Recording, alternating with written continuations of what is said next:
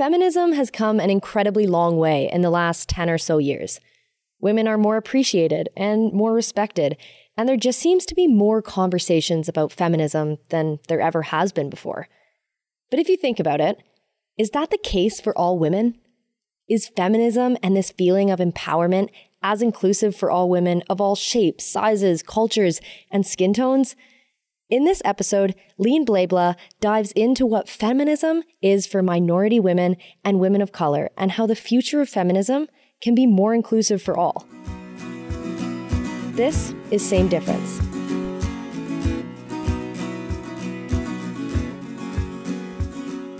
For some women, feminism is a way to unify experiences, and for others, it's widely misunderstood. Feminism has always been perceived as a white woman's cause, despite it affecting women of all ethnicities and backgrounds. It can be misinterpreted and is often attached to negative stereotypes. These stereotypes are constantly being portrayed in the media we consume, causing women of color to feel excluded and misinformed about the cause. Instead of uniting women, feminism is creating a divide. I first noticed this when I became a little more interested in learning about the feminist movement. I would read, watch movies, and documentaries, and I felt that they were portraying feminism as a cause for only a certain demographic. I remember feeling like I wasn't represented enough as an Arab woman, and I figured if I felt that way, other minority women might feel the same too. In this episode, I will share women's experiences of exclusion and the lack of belonging they feel towards the feminist movement. This will engage a new conversation of feminism from voices that are underrepresented, like women of color and minority women. We're going to hear from Jacinda Frazier, who will talk about her experience of being a mother and raising a young daughter to be strong, confident, and go after what she wants. What does feminism mean to me? To me, feminism is the fair and equitable treatment of women for their inclusion, participation, and advancement in all aspects of society. It is the advocacy of the rights, representation, and ultimate respect for women. Do I feel like Black women are represented enough? No, I feel that Black women in particular have not been well or sufficiently represented in society, in higher level positions in the workforce, in traditionally male-dominated careers, in positions of leadership, media, politics, education, or research, etc. Only recently have we begun to see the spotlight on Black men and women and what they can achieve through the Black Lives Matter movement. I believe this has happened in the past through previous civil rights movements where some gains have been made, but then we fall back into a rut without any lasting change.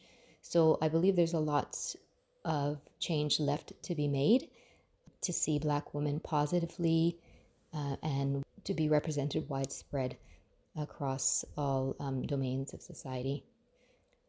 For me, the lack of representation of the positive and influential impact of Black women in society has placed the emphasis on me as the primary influencer and role model for my daughter. So there's an emphasis to demonstrate to her that all things are possible for her to be and achieve. It's important for me to convey to her that she's beautiful, worthy, valuable, intelligent, capable of achieving anything she puts her mind to. It's important for me to encourage her to reach high and not limit herself or fall into stereotypes, ceiling limits, or preset molds.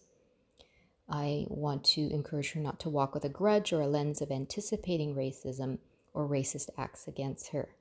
Something our pastor had said recently that really, I think, speaks to this is that we should not be influenced by the moment or by our environment, but we should instead influence the moment and our environment for His glory, for God's glory. So yes, there is a lack of representation, but we have a goal to which we strive, and that is the upward call of Christ. I want to build an environment where there are depictions and examples of positive Black female and males, and also build a community of these individuals to help educate and mentor her in a positive light. How do you resolve or deal with problems when it comes to motherhood? My faith is a large part of resolving problems as a mother. I cast all my cares to God and then wait for His direction. Being married, I would discuss any issues or concerns with my husband as we try to address or create a plan to address the issue at hand in agreement. Ultimately, I want to address problems in a timely manner where possible, because I don't want issues to grow or spiral out of hand, and I want to maintain an open communication with my children, but especially my daughter, because building a positive relationship with her at this age and stage of her life is key. I do have a support network, fortunately. I have a small group of female friends I trust and can confide in for their wisdom, direction, and creative solution finding. I also belong to a small fellowship group at church comprised of moms, where we meet weekly to review the sermon and how it applies to our lives as mothers. I want to be a family lawyer because I like dealing with family. I like watching younger kids, babies, toddlers. I like just working in general with the family environment. And I also like talking a lot and debating. So I think those two would go together, and that's why I want to be a family lawyer. This is Nia Frazier, Jacinda's daughter. She is 12 years old and on her way to becoming a well-known family lawyer in the city. Nia's strong family values helped her realize what she wanted to be at a young age. Let's hear what she has to say. I'm 12, turning 13 at the end of this year. My hobbies are I like sports, I like cooking, I like basketball, skating, swimming. I like listening to music. I like nature. My favorite subjects are math and gym. As a young lady, I would say it means being a role model to others that are younger than me, for example, my cousins or my friends, my younger friends. It means having my own opinion, having a voice and speaking out for things that stand out to me and that need to be spoken out. It means having the confidence to do that and not being afraid and being like, caring about what others think, but having the confidence to do it because you know it is right. It means being strong and being wise and doing things when it's necessary and when it's important.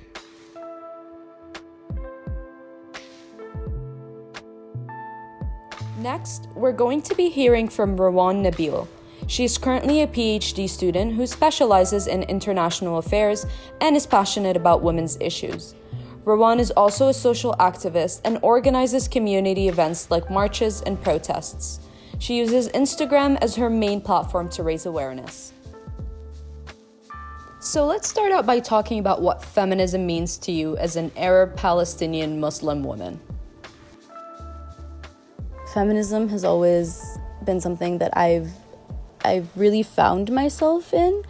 And so initially I had found feminism on Twitter, to be very completely honest. I was around 14 or 15 years old, really being in that Twitter scene, really following Black feminists, Indigenous feminists, Iranian feminists, Afghani feminists, and of course Palestinian feminists, and not even knowing what feminism is, not even understanding them as feminists, just following women or trans folks or non-binary folks in general, just a lot of queer folks predominantly, I would say, because that is where the discourse is coming out of. So I really had a queer feminist approach when I was younger, even though I didn't understand it as queer feminist, but it was a queer feminist approach, right? So I think I started to really understand oppression, and I started to really understand, of course, like women's oppression.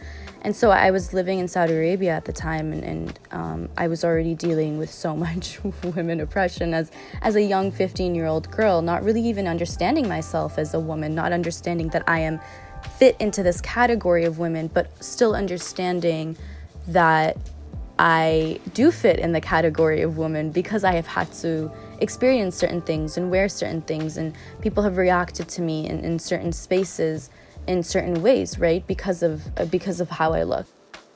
Feminism to me was kind of like actually understanding what it means to be oppressed, essentially, and what it means that I'm performing these things, performing femininity, but more so understanding what my positionality is in terms of a state like Saudi Arabia that is oppressive to women, right? And understanding that my oppression is not alone, if that makes sense. So I am not solely oppressed, and these things are ongoing, and these things are continuous, and these things are global.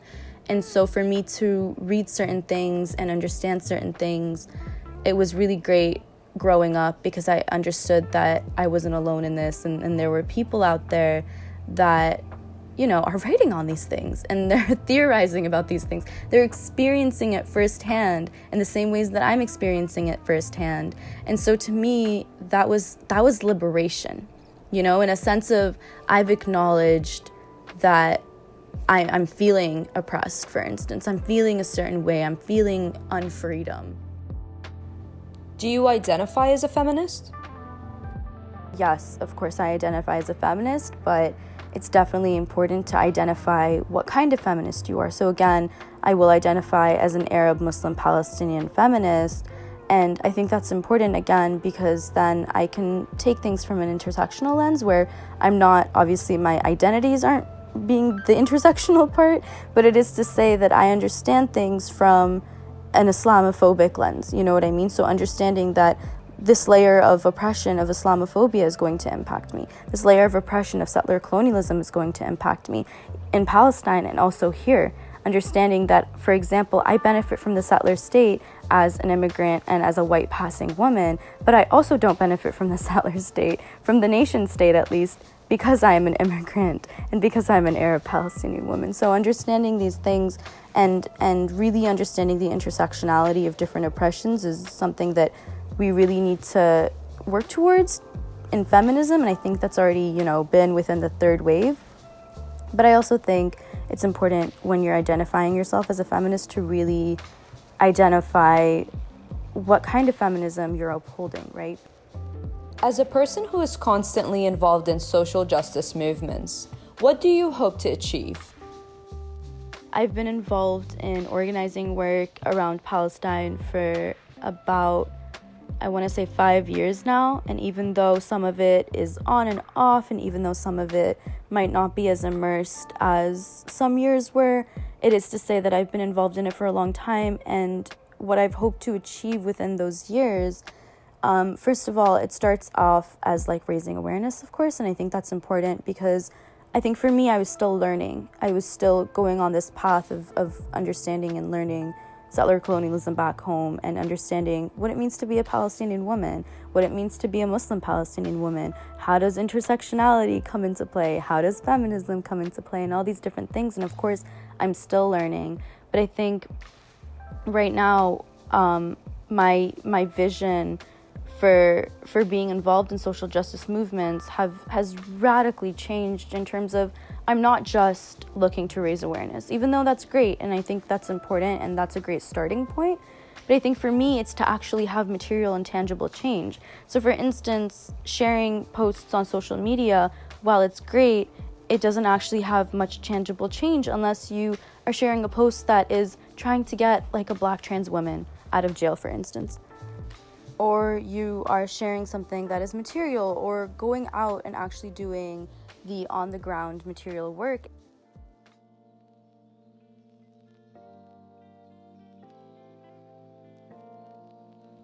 Amelia De Silva is a 24-year-old woman who grew up in the GTA. She now runs her own eyelash enhancement business for women and uses Instagram as her main platform for activism, while simultaneously promoting and growing Amelia Lashes. She's going to talk to us about what feminism means to her and how she promotes inclusivity while running her business. There have definitely been times that stand out more than others of when I've felt excluded based on my gender and even race. Every day to me is a reminder of what it is to be a woman, whether it's waking up and having to put on appropriate clothes, putting on makeup, how we must act, suppressing my culture to stay in the norm. All of it, I feel like, contributes to what it is to be a woman. And an example of when I felt this way would have been when I was in university. One of my smaller classes, it was a sport law class of 40 students. Of the 40 students, 30 of them were men, 10 of them being women. And if that didn't already seem off, of the whole entire class, I was the only colored person. This was a common theme in most of my university experience studying sport media. I realized that I had the struggles of being a woman in sports, yes, but I had it a little bit harder being a colored woman in sports. I was frequently asked questions like, what sports would you play in your home country? I feel like there is an argument if feminism is exclusive nowadays. I could say I think that there is definitely an ideal standard to being a woman and what a feminist should be fighting for. There should be more argument, I feel, for the women that are too afraid to speak up because they don't meet the ideal standard. That being what we see in our televisions, magazines, what society wants us to be. Perfect females that strive for the best. But what about the females that are just working towards supporting their families? They matter too. Feminism isn't just to fight for women who do amazing things for the world, as men seem to do, but it's also the ability to do amazing things for themselves and for their loved ones, to be able to just live and breathe without comparison. I try to do my part every day by just teaching my social group, so that being friends I have on social media, people I talk to on a daily basis, and people I just come across randomly, you know? I try to embrace my culture as much as I can, as I am a colored woman. The cool thing is that these days a lot of people ask questions, and I feel like that's the first step into a bigger change. I never hesitate to answer or educate anyone on anything, especially regarding being a female of an ambiguous nationality, culture. So I definitely think by me doing my part and embracing who I am, where I've come from, and me just not being ashamed of it, me really owning it. In my business, we don't discriminate against women's color. We don't discriminate against the texture of their hair. All of my posts include all types of females. We empower them and we just try to make them feel as beautiful as we possibly can. And this is just by enhancing what they already have. We don't try to change who they are. We want them to, again, embrace who they are. And yeah, again, all my posts are super, super positive and inclusive of every nationality, every hair texture. It's just to make sure that women feel that whatever they have going on is completely normal. Whether they have curly eyelashes that are extremely hard to lash, or super thin ones, or blonde ones. It doesn't matter. You don't have to be perfect. It's what you are, and whatever you have is what makes you beautiful. After listening to 3 women's perspective on feminism and what can be done to make it more inclusive, these stories are part of a larger movement pushing women to gradually fix the future of feminism and create a sense of belonging around it. How do you think we can make feminism more inclusive in the future? I believe we can continue to make feminism more inclusive by being mindful of including, representing, and compensating women in education, research, politics, arts, professional and skilled trades, workforce platforms, and many more. It's giving us the opportunity to tell our stories, to demonstrate our skills, and showcase our excellent, unique design to the world. I think it's to say that, it's not just about raising awareness or about understanding feminism just from particular lenses. It's Kimberly Crenshaw obviously coined this. It's to take intersectional approaches, but really know what intersectionality means. I mean, not really taking in I'm an intersectional feminist because I have this identity and that identity and this identity, or I have these values. It's to say that understanding that transphobia is a structure, understanding that anti-queerness or homophobia is a structure, understanding that Islamophobia is a structure, understanding settler colonialism, anti-blackness, anti-indigeneity, all these different structures, all these different oppressive structures, understanding them and not piling them on, not layering them on, but it's to say that understanding that all of these structures are interlinked. And if we don't interlink our struggles with one another, then we can't interlink our liberation, because our liberation is also interlinked within our struggles, right?